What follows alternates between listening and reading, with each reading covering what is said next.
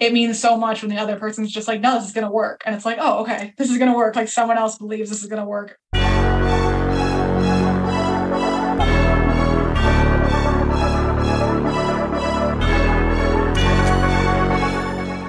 Welcome to the Major League Eventing Podcast, the show for eventing fans by eventing fans.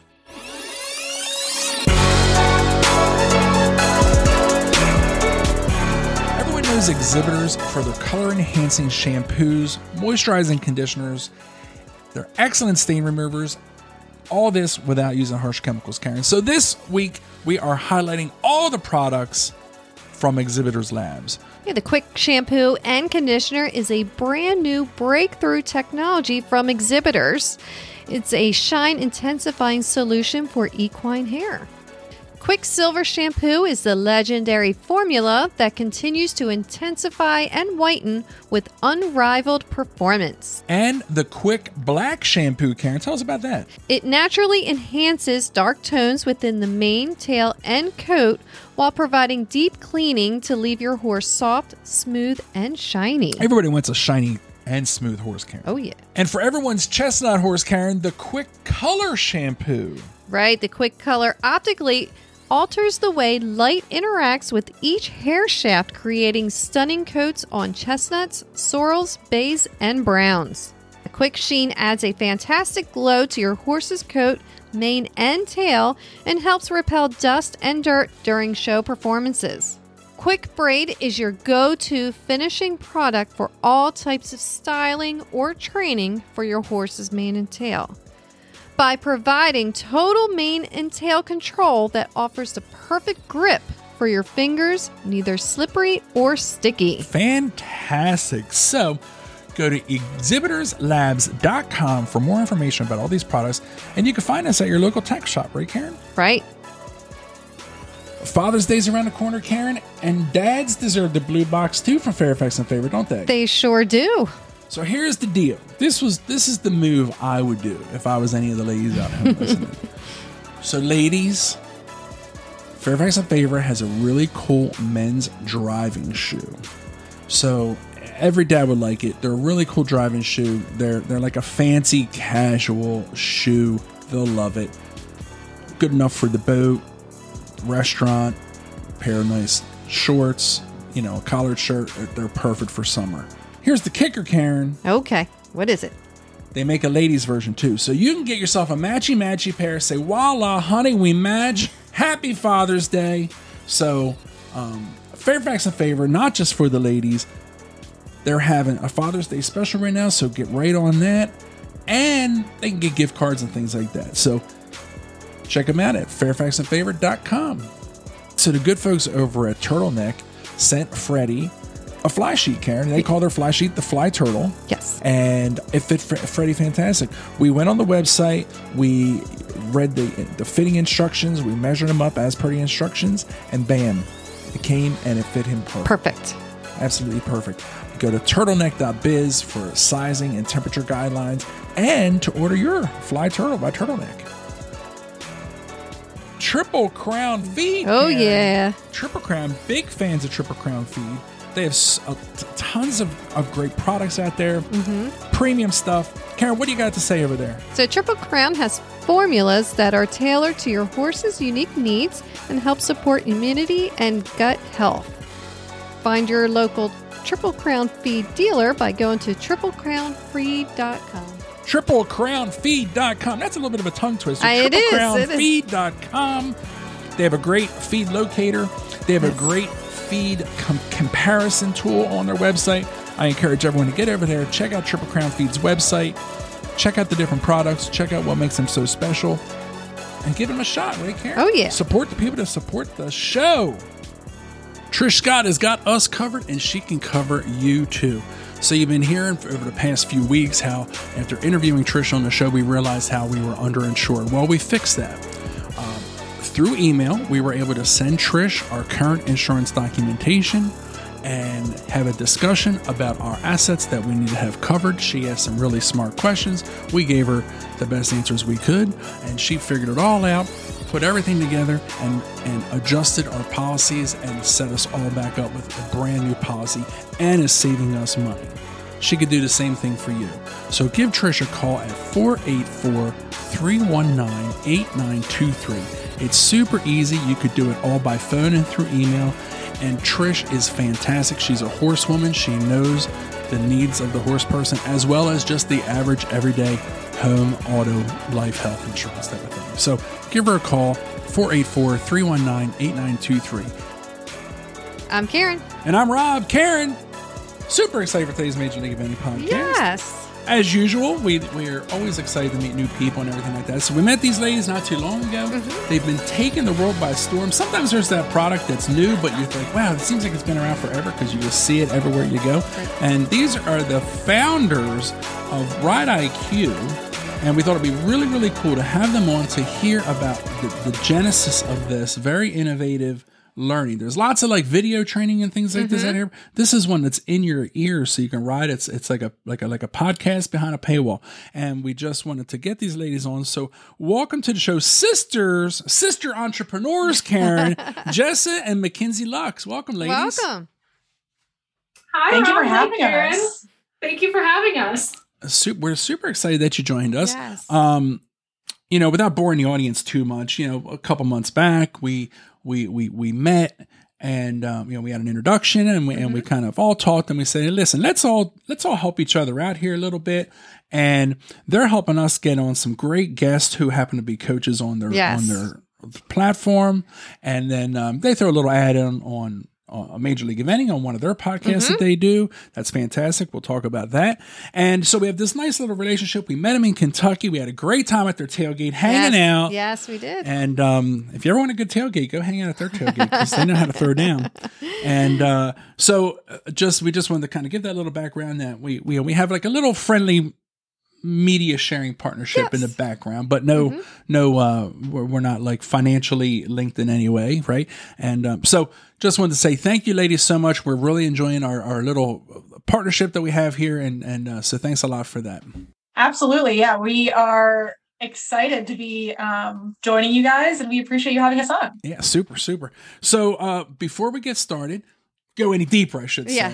We always like to find out where everyone's coming to us from. You guys are on a Zoom call with us, but you're in two different places. So, Jessa, where are you coming to us from? I'm in Denver, Colorado. Denver, Colorado. Wow. Oh, I have a nephew that lives in Yeah, Denver. I was going to say that. Yeah. Awesome. Yeah. And McKinsey, how about you?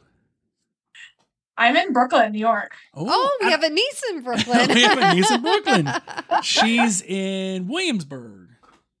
Yes. That's where I am. Look at that. No way. You're neighbors.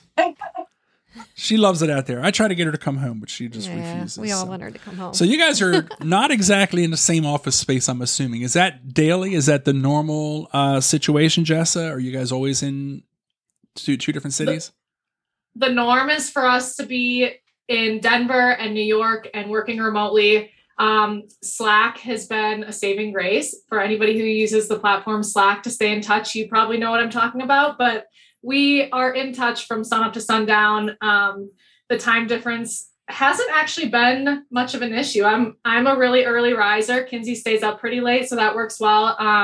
But we do see each other quite a bit. We're partnered with Kyle and Jen Carter on Ride IQ, so we generally end up in Ocala, Florida together to do some recording and just some team meetings in person there. Gotcha. Very cool. That is cool. Very awesome. So before we get into Ride IQ, we'll ask both of you, but we'll start with McKinsey. Can you tell us how you got your start in riding? Absolutely, yeah. So I actually kind of followed in Jessa's footsteps. I am 3 years younger, and Jessa got into riding because all of her friends in like kindergarten, honestly. I should have started by saying we're from Minnesota. So we grew up in Minnesota, and there's a lot of horse farms there. And Jessa had a lot of friends really from like the earliest of age that had horse farms at their houses. And so she caught the bug at 5 years old. And then I started riding when I was also 5. And we got into a local pony club in Minnesota, and that kind of the rest is history. We were at the barn every day after school. We were always like convincing our parents to trailer us to horse shows in Wisconsin. And they had no idea what was going on, but for some reason they let it happen and they were supportive, which thank God they were, because putting myself in their shoes today, I'm just like, I don't know why you let that happen.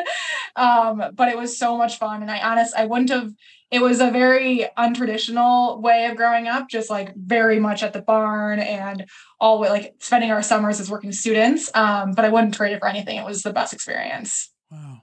Jessa, so you were the lead in this whole horse thing. How did you how did you get the first start? Pony Club really was our entrance into the horse world. And that's how we ended up being event riders too. That was just kind of a natural progression. But we came not only not from an equestrian family, but I remember the early days where it was like, I didn't know which part of the horse's head went in which part of the halter, and like picking the hooves was a big, how do you do this type thing. So it was a very, very steep learning curve. Thank goodness for Pony Club, because they really walk you through every step of it. And it's kind of fun too, because we're now partnered with Pony Club through Ride IQ, which feels very full circle. Like we know how influential that was for us. And now we get to be kind of reconnected with that community. Yeah, that's a lot of fun. Mm-hmm. Like we didn't Pony Club, like you didn't Pony Club. I didn't. No, I did 4-H. Yeah, but we were both. You were a co-DC, and you're in our kids club, and then I was on some international. I was on the international exchange committee and the tetrathlon committee for Pony Club. So we're active Pony Club parents. So and you know what, it is nice. We go back and we do some sponsorship with Pony Club. Yes. When we can, and it's always nice. It's definitely the type of organization that once you're a part of, you want to go back and continue to help and have a relationship with.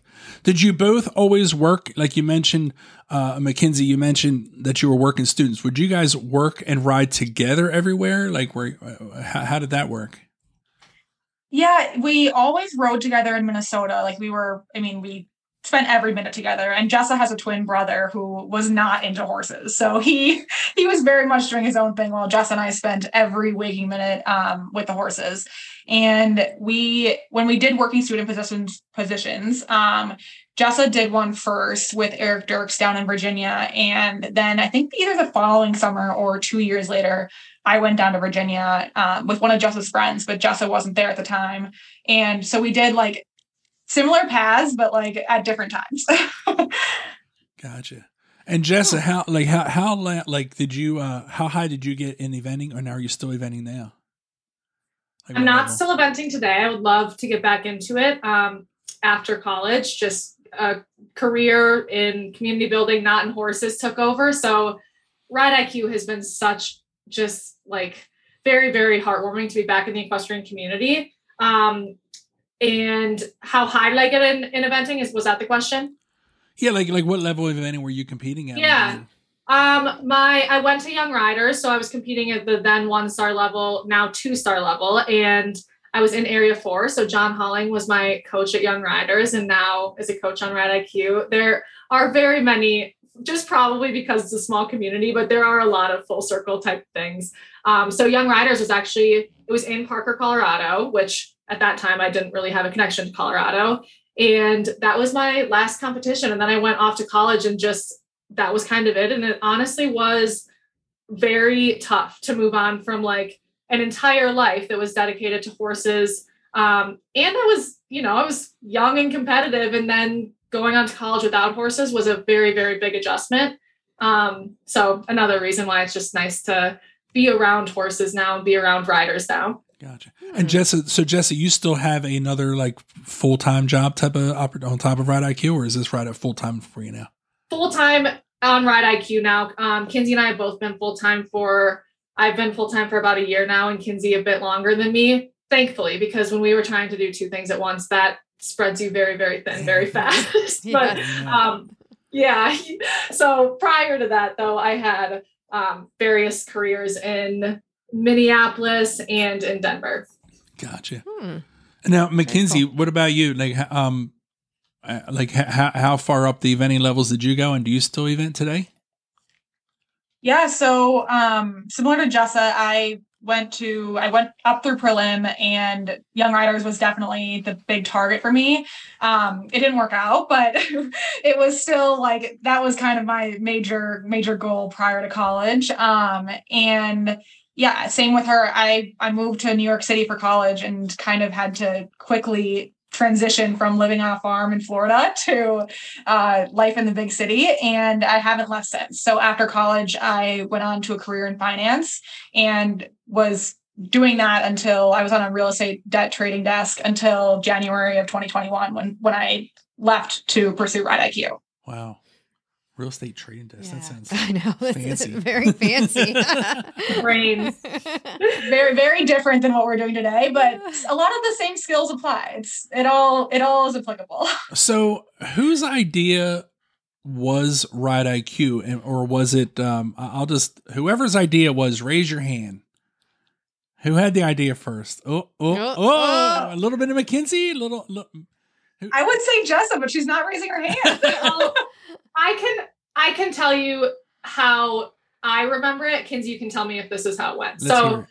We decided that we were going to explore innovating within the equestrian space because we wanted to do something entrepreneurial, and that's where our passion lies. So Kinsey and I started cold calling people. We probably had 100 conversations, and it was, that's a lot when you think about each of those conversations being 30 minutes plus, and just kind of exploring what these equestrians' experiences are and where there might be opportunities to improve those experiences that we could innovate around. Initially, we were thinking that the space that we might be in would be like horse sales, because that's always been a little bit of a, messy area of equestrian sports.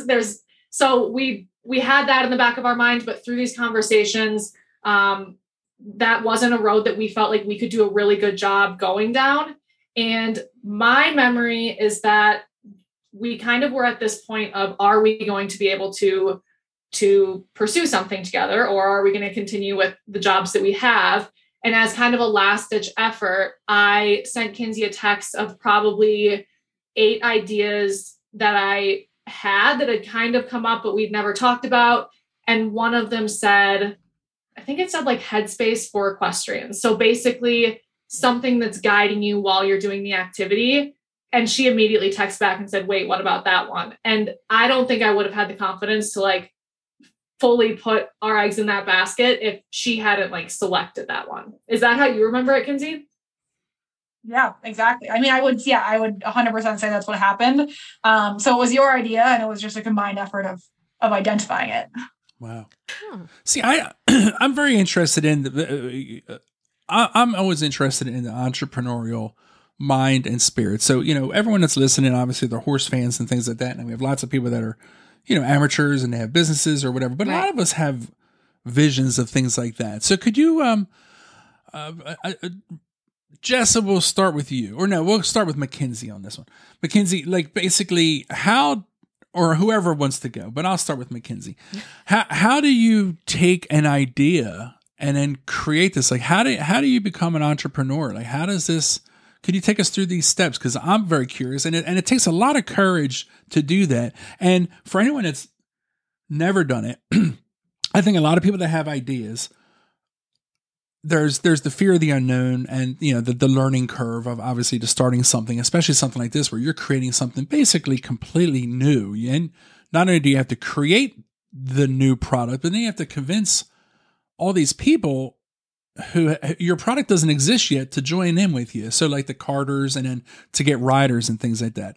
So, and I think a lot of people, I know for us starting Major League Eventing, it's hard because this is like, it's like having a child. This is an idea. This came out of your brain. And if it doesn't work, or if it gets shot down, it hurts. It's hurtful. When people don't understand, when we first started Major League Eventing, early on trying to explain to people what I wanted to do, and we're still growing. We still have more vision to achieve, but it's hard when you try to explain to someone what you this vision, and then they shoot it down, and it hurts. And a lot of times we want to protect ourselves. So could you take us through this process a little bit and how you guys got to where you're going and the startup, and maybe you might be able to help give someone some encouragement or answer a question that they have that's listening at home.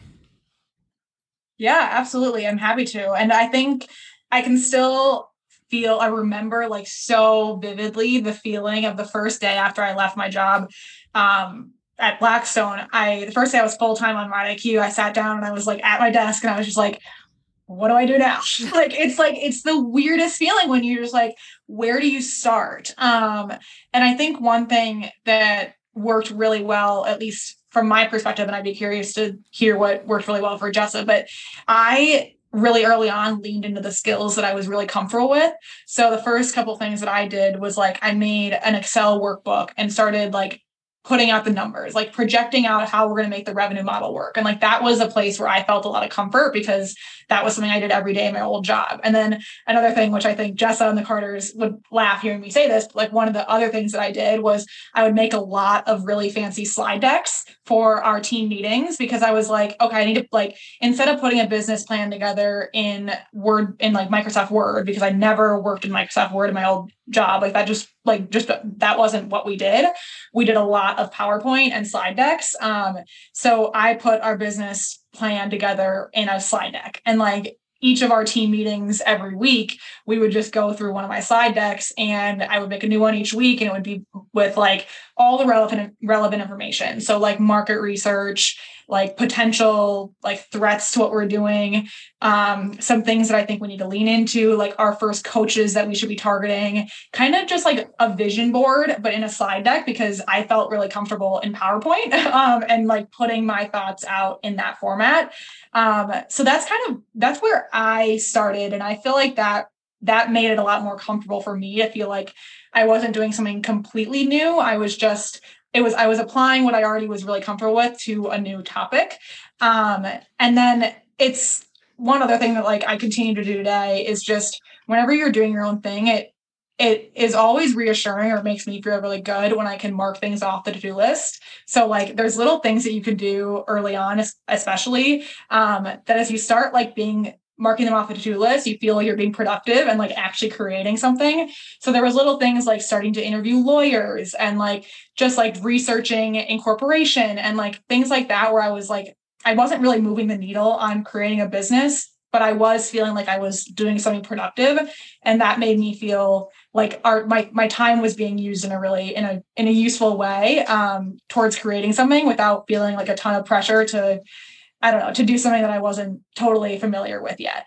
And then it kind of just grows from there. Like the more conversations you have, the more people offer to help. And like, that was the most incredible thing from day one, is just how much all these people that we hadn't talked to in this network for a decade were just like willing to help and give us their time and just be so, gracious. And like, these are people, like, that's been the best part about this whole process, is growing the business with my sister, but also with the whole equestrian community being so incredibly supportive. And that's just the dream when you're an entrepreneur. Yeah. Jessa, what about you? What do you have to add?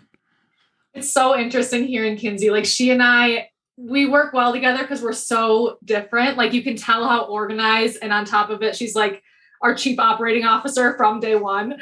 For me, I think about when we embarked on this, like we don't have really strong technical skills. There were so many unknowns, and we're pursuing, a mobile app that requires also like audio engineering expertise. So especially in those early days, I think the really important thing for us and in general is to find a way to take the next step you can. So obviously one of the biggest question marks that we had was, how are we going to get this app built? Especially, how are we going to interview developers or engineers who have the chops to do it, and they're not going to like take us for a ride, because that's something that would sink the business right off the bat. So I think reaching out and speaking to people who do have the expertise, and even if they don't get you to, in our case, the developer who's perfect for the job, they'll help you make the incremental next step to get to that point. And I remember, once we finally found the developer that was right for us. It was very, we the connector to that person, we met in Clubhouse. For anyone who's familiar with the social app Clubhouse, we literally were in like a Clubhouse room called I Don't Have a Technical Co-Founder or something like that. So it is really, you never know who's going to put you on the right path, but you have to put yourself out there. And I think having a co-founder really helps you put yourself in those uncomfortable positions.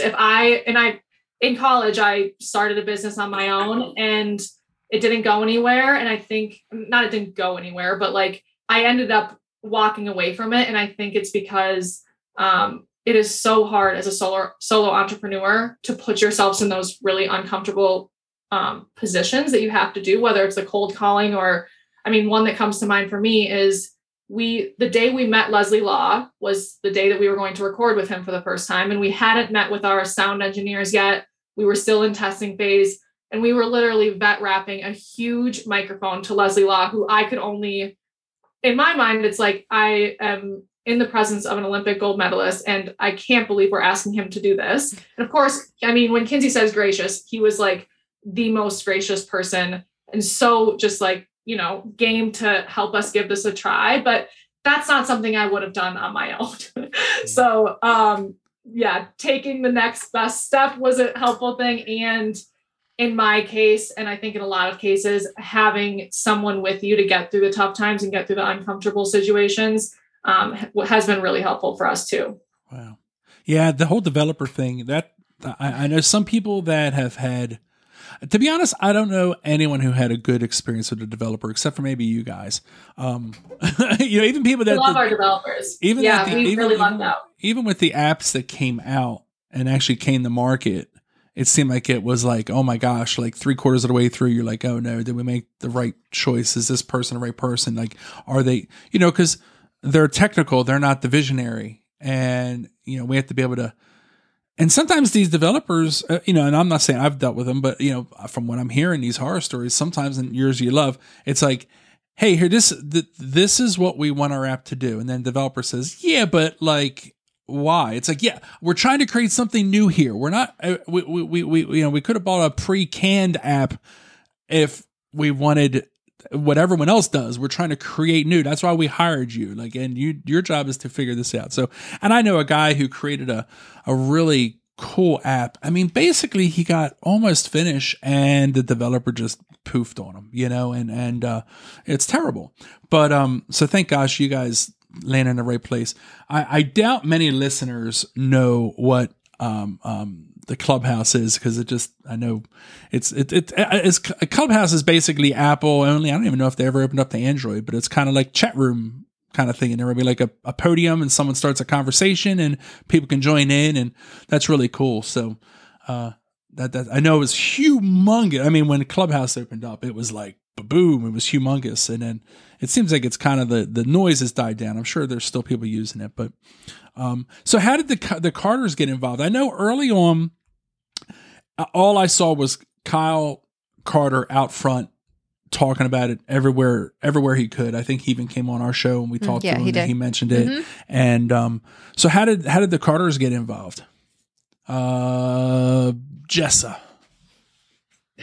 The Carters got involved basically the day that Kinsey sent me that text that was like, what about Headspace for Horses? We called Kyle. And we had been in touch over the past 10 plus years that we weren't riding with him. I guess I should go back and say that he was our coach in Florida when we were in high school. Kinsey actually lived in Florida, right across the road from their farm, and was doing kind of like homeschool type stuff, online high school, I guess. So they were very integral to our riding and just our lives growing up.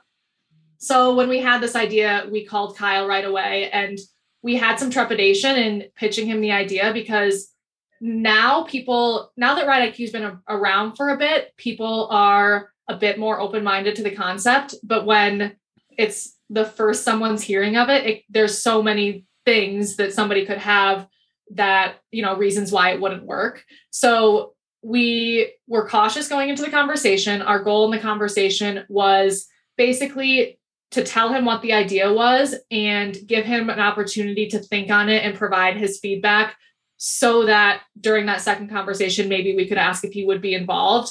And we wanted him involved because we respect him and we respect Jen, like as much as you possibly could respect a person and a horse person. And we knew that having them on this journey with us together would only bring good things. So that was our long-term vision. We had the call with Kyle. We kind of quietly said, maybe we could eventually work together on this, but definitely think it over. And Kyle, for anyone who's listened to his interviews or met him, very much in his way was like, no, we're doing this together. This is awesome. And we're on board. I'm going to talk to Jen about it right now. So he and Jen are so entrepreneurial themselves.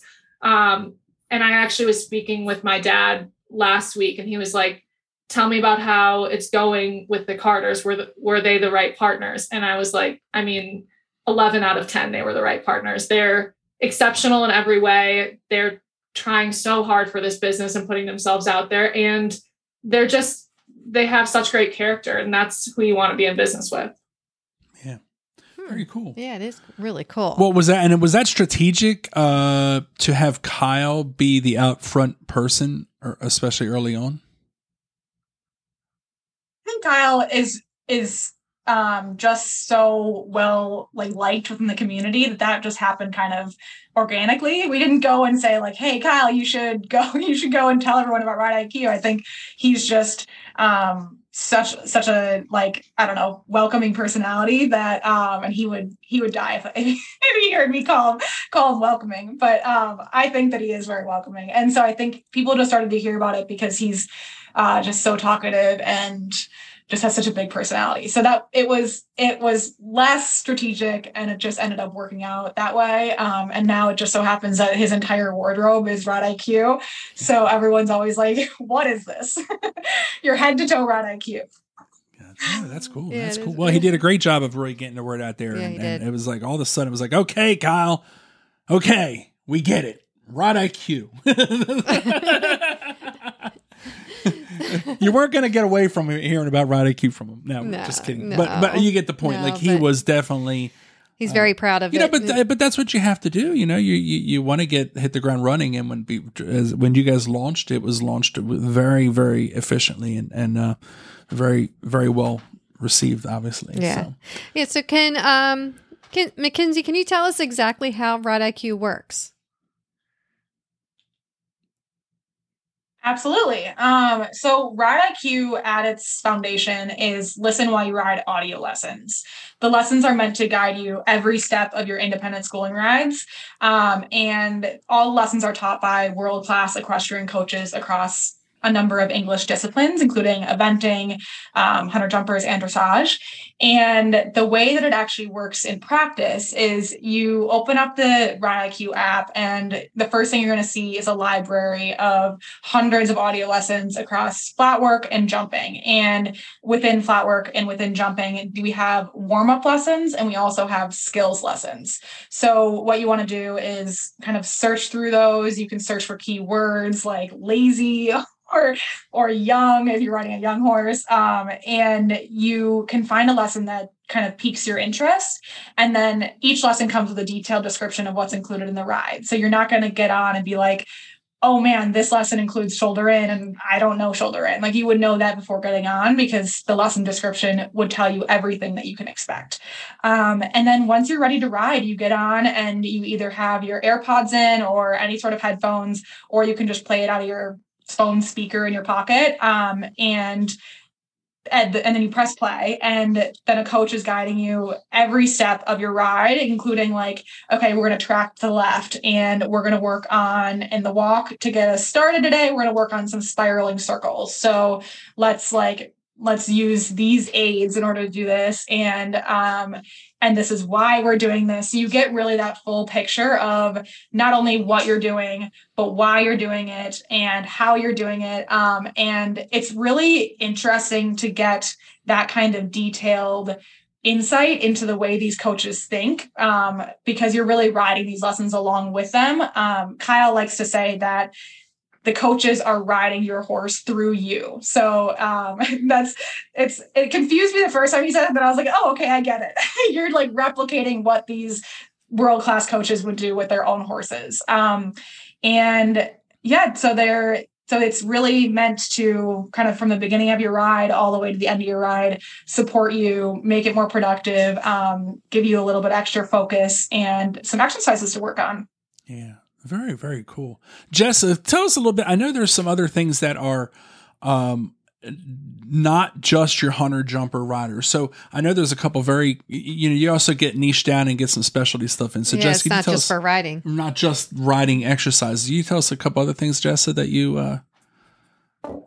I would love to. Thanks for asking. So we have some things that we've added largely by member request. So things like we now have a sports psychology coach on the app. We have natural horsemanship coach Kathy Barr, who does lessons for groundwork. So if you want to work with your horse on the ground, which is still an underrated thing to be doing, but definitely, more and more people are getting kind of woke to that. So it's very cool to have her as a resource. And then Peter Gray, who for anyone who's listening to this show likely knows who Peter Gray is, but renowned dressage judge in the eventing world, especially. He's on the app and he goes through every eventing dressage test movement by movement and describes how to ride it and what the judge is looking for to help you kind of understand that judge's perspective. So when you go in the ring, you're setting yourself up for a little more success, which I know back in the day when McKinsey and I were doing dressage tests, that insight would have been really helpful. So that's something that people are enjoying. We have rider fitness videos on there and those are great. We work with Jamie from Hay Bales and Barbells. So she's on the app and does the videos. She's an equestrian, but also a certified personal trainer. So there's all sorts of stuff to get into. And then we also have, like you mentioned, Karen, things that you can do if you're not on your horse. So a lot of podcast episodes, conversations. Every single week we host office hours about a different topic. It's my favorite part of the week. I mean, we've done 41 episodes now. And we've spoken with like a U.S. team veterinarian. We've spoken with a course designer. We've spoken with a top farrier, all sorts of people who you don't always get the opportunity to learn from. And our members are invited to those events to ask their own questions so they can be there live. And then the recordings are on the app. And probably my favorite is the hack chats. So you can go on a hack with any of the Ride IQ coaches and they just chat about something that's important to them. So there's a lot to get into. Very cool. Oh, yeah, that's neat. Yeah, well, we had Ashley Johnson on recently. Mm-hmm. And Ashley Adams. So Ashley Johnson, she's sports psychology and a 5-star rider. And then we had Ashley Adams on, who was a hoot, let me tell you. So we had a good time. I think she's like, I think she and I would get along really good. Sit down and watch some Seinfeld together. Yeah. Yes. That's one thing I love about doing this show is we just meet so many great people and make friends every week. I feel like we make a new friend on this show. So we've had a lot of your coaches, the Laws we've had on the show. Kyle's been on the show. Mm-hmm. A lot of your coaches have been on the show too. So I think that's what's kind of cool too, is I know you have your own podcast too. And that's hosted by Sinead, and I've been listening to that, and that's fantastic. And, so super job there. And her show is different than ours. Like that's what's great about podcasting. There's so much room for different versions, different ways of talking to people, Mm-hmm. so she's a 5-star rider talking to other 5-star riders, and they're usually talking about a topic. Somehow their conversation usually gets kind of focused into some sort of relevant, something going on in the sport or something that they feel. And she just had Joe Meyer on not too long ago, which was really, really cool. And we just had Joe out to dinner. So let me tell you, Joe's a fun guy to have dinner with. I don't know if you ever had dinner with Joe Meyer, but he's a good guy. But we picked him up after they left at 2 a.m. in Ocala. We picked him up at 6:30 at p.m. night. Yeah, took him out, put a couple drinks in him, fed his belly, and had a good time. But so that's what's really cool is like Sinead does a great job with her with her podcast. And, you know, we come at things like from the fans' perspective. You know, we're not 5-star riders, so we have different conversations with people. And I think that we ask questions that are a little bit more something that a fan would walking up would want to know about their favorite rider. So, very, very cool. I really like that a lot. Mm-hmm. The, Ashley Johnson, the sports psychology stuff was great. And then, we had really a lot of, thankfully to you guys, we would not have met either of those two ladies without you guys helping get those lined up. So look for more of these Ride IQ coaches to be coming on the show. And we always mention when they're Ride IQ coaches, so that way people know, hey, okay, this person was interested. Maybe I'll go check this out. If maybe they're already part of the app and they just haven't tuned in yet, maybe they'll seek them out, or maybe it might inspire someone to go get it. So, right. The one cool thing about the audio space is I think in podcasting and in the audio space, there's room for all of us, and we have different business models. We have a different mission than Ride IQ does, but our mission is about growing the sport and making it better. And if what you ladies are doing is helping people get coaching daily, you know, even if they can't, let's say, if they don't live in an area that has a coach available at that level, or they just don't have financial means, or they just want to ride, you know, they work, but everyone works different. Some people want to be coached and they need that to stay on task. And what you guys are providing, I think, helps our mission as well, which is grow the sport, strengthen the sport. We want the U.S. to get back in the medals.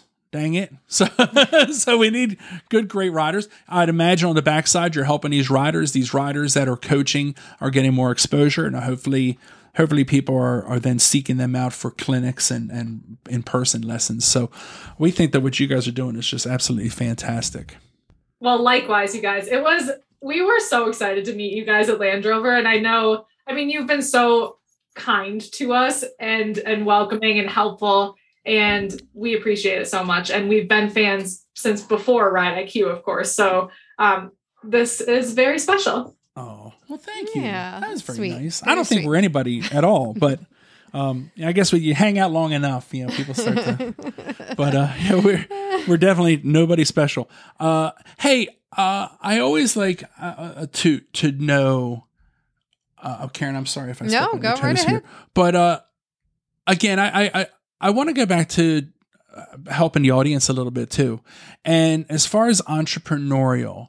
Do you think each of you can share just a little tip that if someone wanted to, you know, they have that idea in their head and they want to do it, what would be a tip for that person that wants to step out and create something? So, McKinsey, can we start with you? Do you think you can share just a little tip for someone that wants to be an entrepreneur? Even if they want to be an entrepreneur and start their own farm or riding program, or if they want to get in the tech space or whatever, what would be a tip that you would give, especially after going through this process?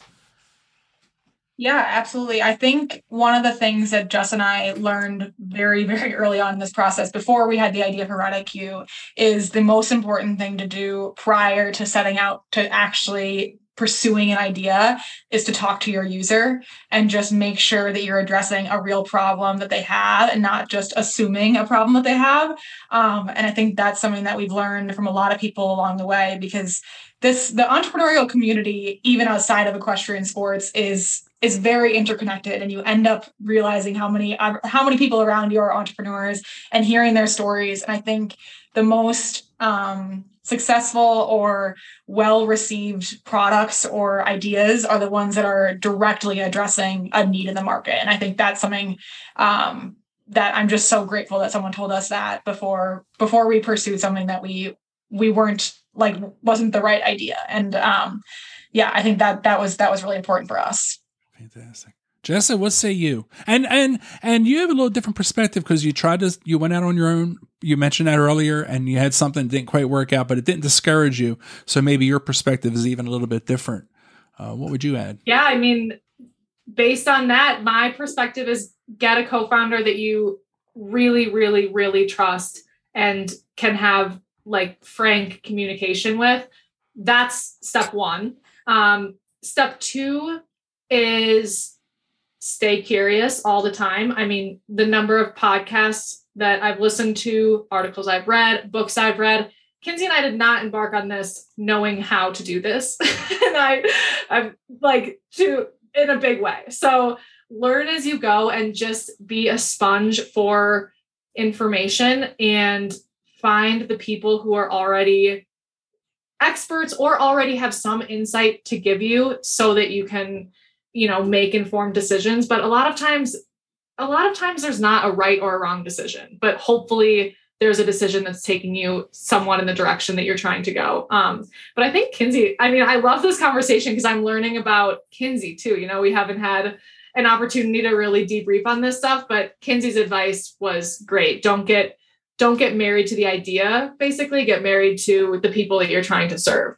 Yeah. That's a great way to just niche it down a little bit. Do you two feel that having each other, the Carters aside, the two of you, the base founders, do you feel like you're stronger because you can lean on each other? Like, do you feel that maybe at any given time when one of you is a little bit stronger or one of you, does that help boost you both up? Do you feel that helps? Yeah, we definitely would not be where we are today if it wasn't for the both of us being kind of like sounding boards for one another, but also like, yeah, you kind of just mentioned it, like balancing each other. Like there are going to be days where one of us is like over the moon stressed and the other person has to be like, it's okay. Like we'll take this step by step. Or, days where you have self-doubt and like, that's the most natural thing ever. And it means so much when the other person's just like, no, this is going to work. And it's like, oh, okay, this is going to work. Like someone else believes this is going to work. But I think, I don't think it could happen without having Jessa there to be a partner in it. Yeah, that's awesome. I'm going to make a confession, if I may. I think in all of the time of Major League Eventing, I've done one interview alone. And it was the legendary Bruce Davidson. Oh, yeah. In person at his farm. And it was the worst interview I've ever done. I don't even know if I ever even published it. I think I did, but I buried it somewhere. And, the truth is, it wasn't the fact that, I forgot to turn on the mic. I did a video as well as the audio, and I was going to sync, for anyone that doesn't know, a lot of times when you do video, you have a mic and then you sync the video to the audio separate recorder. Well, I forgot to hit record, and, it was terrible. It was a terrible interview. I did a terrible job. I was so nervous. And really, I don't think it was so much that it was Bruce. I think it was because I didn't have my wing woman with me, my right-hand lady. Yeah, it's true. The love of my life.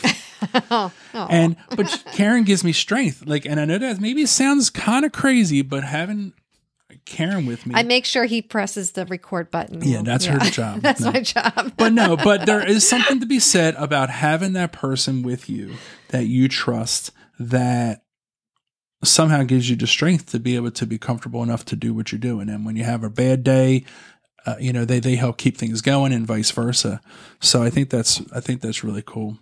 So that's my little confession for the day, is that thank you, Karen, for keeping me straight. So if I'm not with you, I would be nervous. I'd be scatterbrained. I wouldn't know what to do.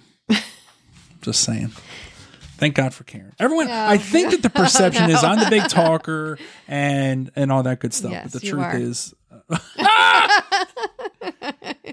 see what I put up with, guys? Anyway, I'm trying to be nice and then she beats up on me. So now everyone knows the truth. Everyone knows the truth. I'm the sweetheart and Karen beats up on me. So awesome. Did you want to play your game? You guys want to play a little game?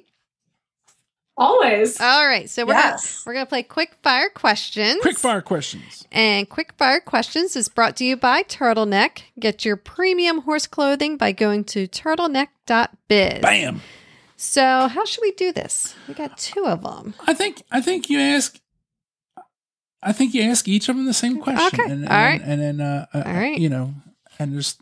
We'll have Jessa will go first on all of them. So we'll just both answer, but Jessa will go first. Taking charge. All right. There we McKinsey's go. taking charge of the All right. operation. Okay.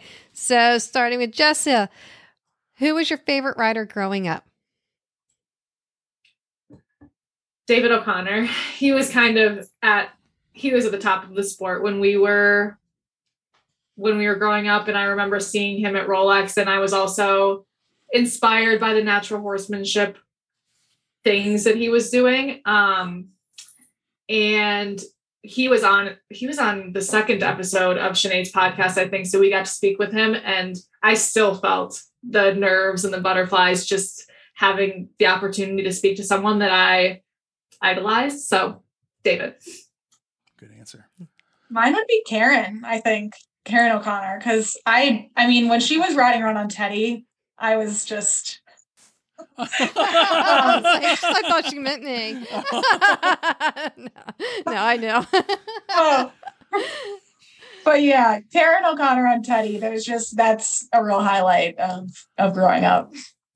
Very cool. Very good answer. I think a highlight of mine is David O'Connor driving the tractor at a Great Meadow when I was helping do some show jumping setup for those guys. And David's driving the tractor, and I mean, he's so down to earth. He's driving the tractor, and I'm on the back with Max Corcoran, and we're goofing off. We're like a bunch of kids. And so I'm more intimidated by Karen than David. I got to be honest. So yeah. Karen, not that, I mean, I've seen David drive the tractor and just be a kind of regular old guy, and Karen still walks on water a little bit for me. All right. So next question. Is there, besides eventing, is there another discipline in riding that you would want to try?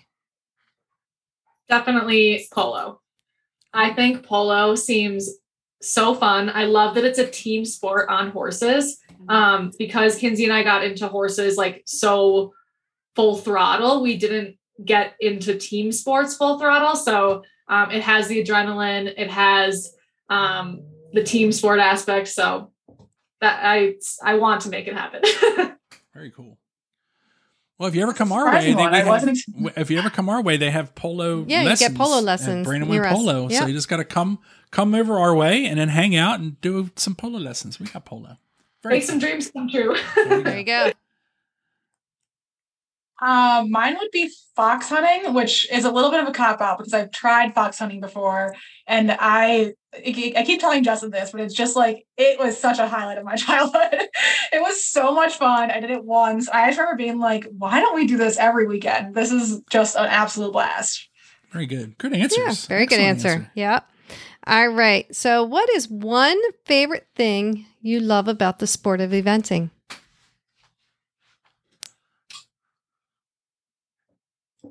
One thing that I love about the sport of eventing, I would say the heart of both the rider and the horse. Like being at Land Rover was such a reminder of it. It is almost, I mean, at that level, it's emotional for me to watch. And I think a lot of people experience that. I'm already an emotional person, but I was being there on cross country and watching the heart of athletes, both human and equine, is pretty hard to match in any other sport. Very cool. Yeah, good answer. McKinsey? I would say how tight-knit the community is. There's a lot of people in eventing, but I feel like it's like a small group of people that are all just so supportive of each other. And yeah, that has become even more like prevalent to me, or become even more noticeable to me as an adult, more so than I was when I was a kid, because I was just so like an awestruck by everyone that I didn't quite feel like I was friends with everyone. But now that I just feel like everyone, the top professionals, are so down to earth, and they just want to help grow the sport, and I feel like that is really special. Very cool. Yeah, very cool. Yeah, it's a good answer. All right. So this one's a little trickier. What is one thing about yourself that most people don't know? Oh, that is tricky.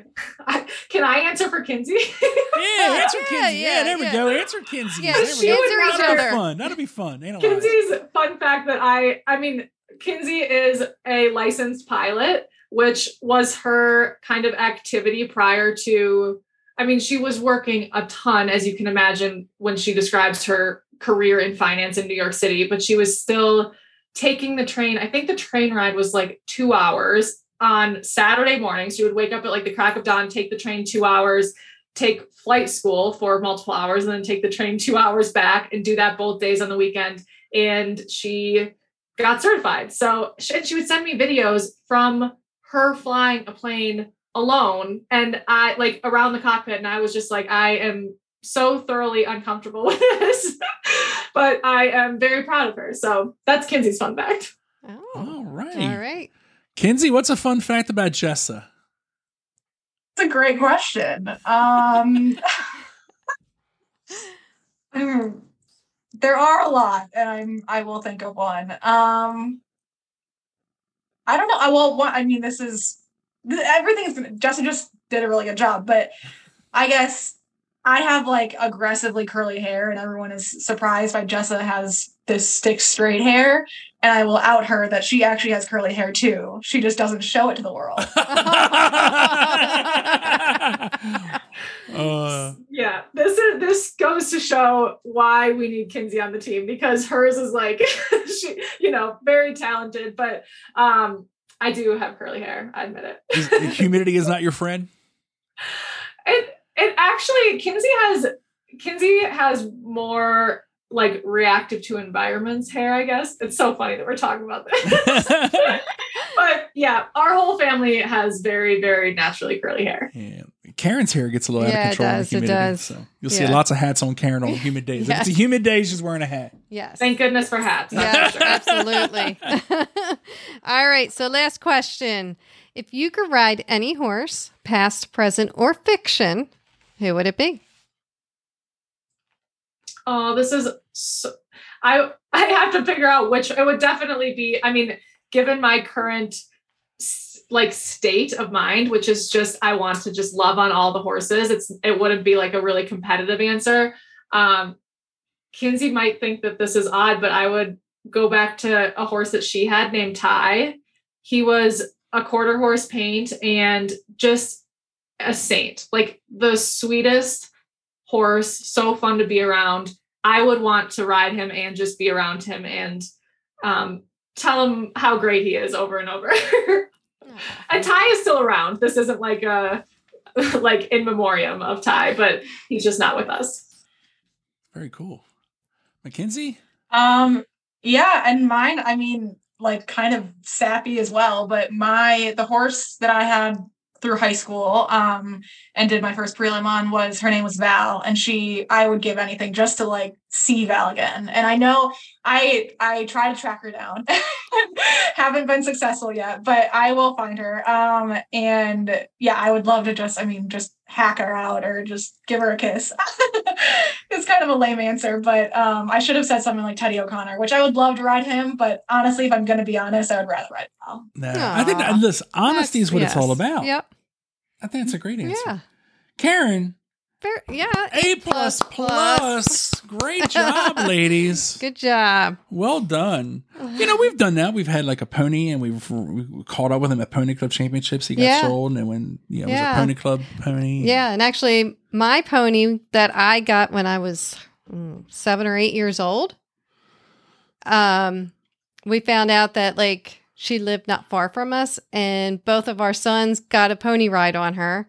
And then years later, we're at a Pony Club meeting, and the lady who bought her was in the meeting, and her one student actually learned how to trot on her. Yeah. So that is incredible. Yeah. That must have been so cool having your sons ride her. Yeah. We have a picture of him. So Joe, our youngest, he was like a year old. Maybe a year. Yeah. And then Robbie is 8 years older than him. So he was probably 8 or 9. And Robbie's 5 years older. Or 5 years older. I'm sorry. And then, so they're riding together. And then the lady, she taught the pony to stand on like an upside down bucket. So the pose is the bucket's upside down. Penny the pony is front feet are on the bucket, and then the boys are on her back. So I think that's how it went. No, but she did the trick. She did the trick. But we had that picture. We saw that picture. Yeah. So we started our kids young on the same pony that you started on, which is really, really cool. So, and you left out a little detail. You saw the pony, you knew who she was, and then we moved. We moved around the country. And then when we moved back and settled in Maryland, that's when we found this lady again. It was just like crazy how we found her and turned out.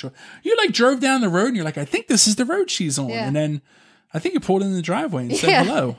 I mean, so it was kind of crazy. It was like crazy. Karen just pulled in the driveway and there's her pony. And and we're like, hey, remember us? Or you were like, remember me? And then she pulled the pony out and then the boys sat around. It was an amazing, it was amazing really cool. day. Yeah. So, so sorry to add our answer to that question, but no, that's incredible. Sometimes it's about us guys. Sometimes it's about us. No, that's an incredible story. And I can see Kinsey's wheels turning about how she makes that happen with Val. Which I think it will happen. Let's find Val. We gotta find Val. APB for Val. All right, so let's all hear what's Val's last known I thought you were gonna say last name. If Val has a last name, a social security number, any descriptive. Yeah. Where's Val been? Where was the last Val for last scene, and how do we find Val?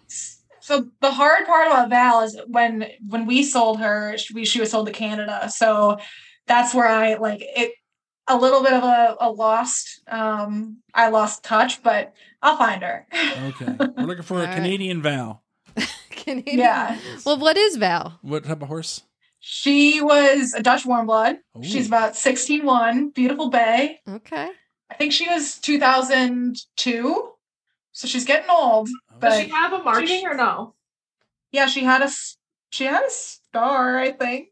Yeah, like a small star, very small. Yeah. Okay. I'm glad we're getting into this. I know you guys are campaigning to get Sharon White's sign to her, right? Yes. You're helping a lot of people. So now we have the Let's Find Val campaign as well, which would be very special. We take up the most important causes here at the Major League Betting Podcast. Someone's got to do it. So awesome. Well, listen, thank you so much. How do people subscribe, learn more about Ride IQ?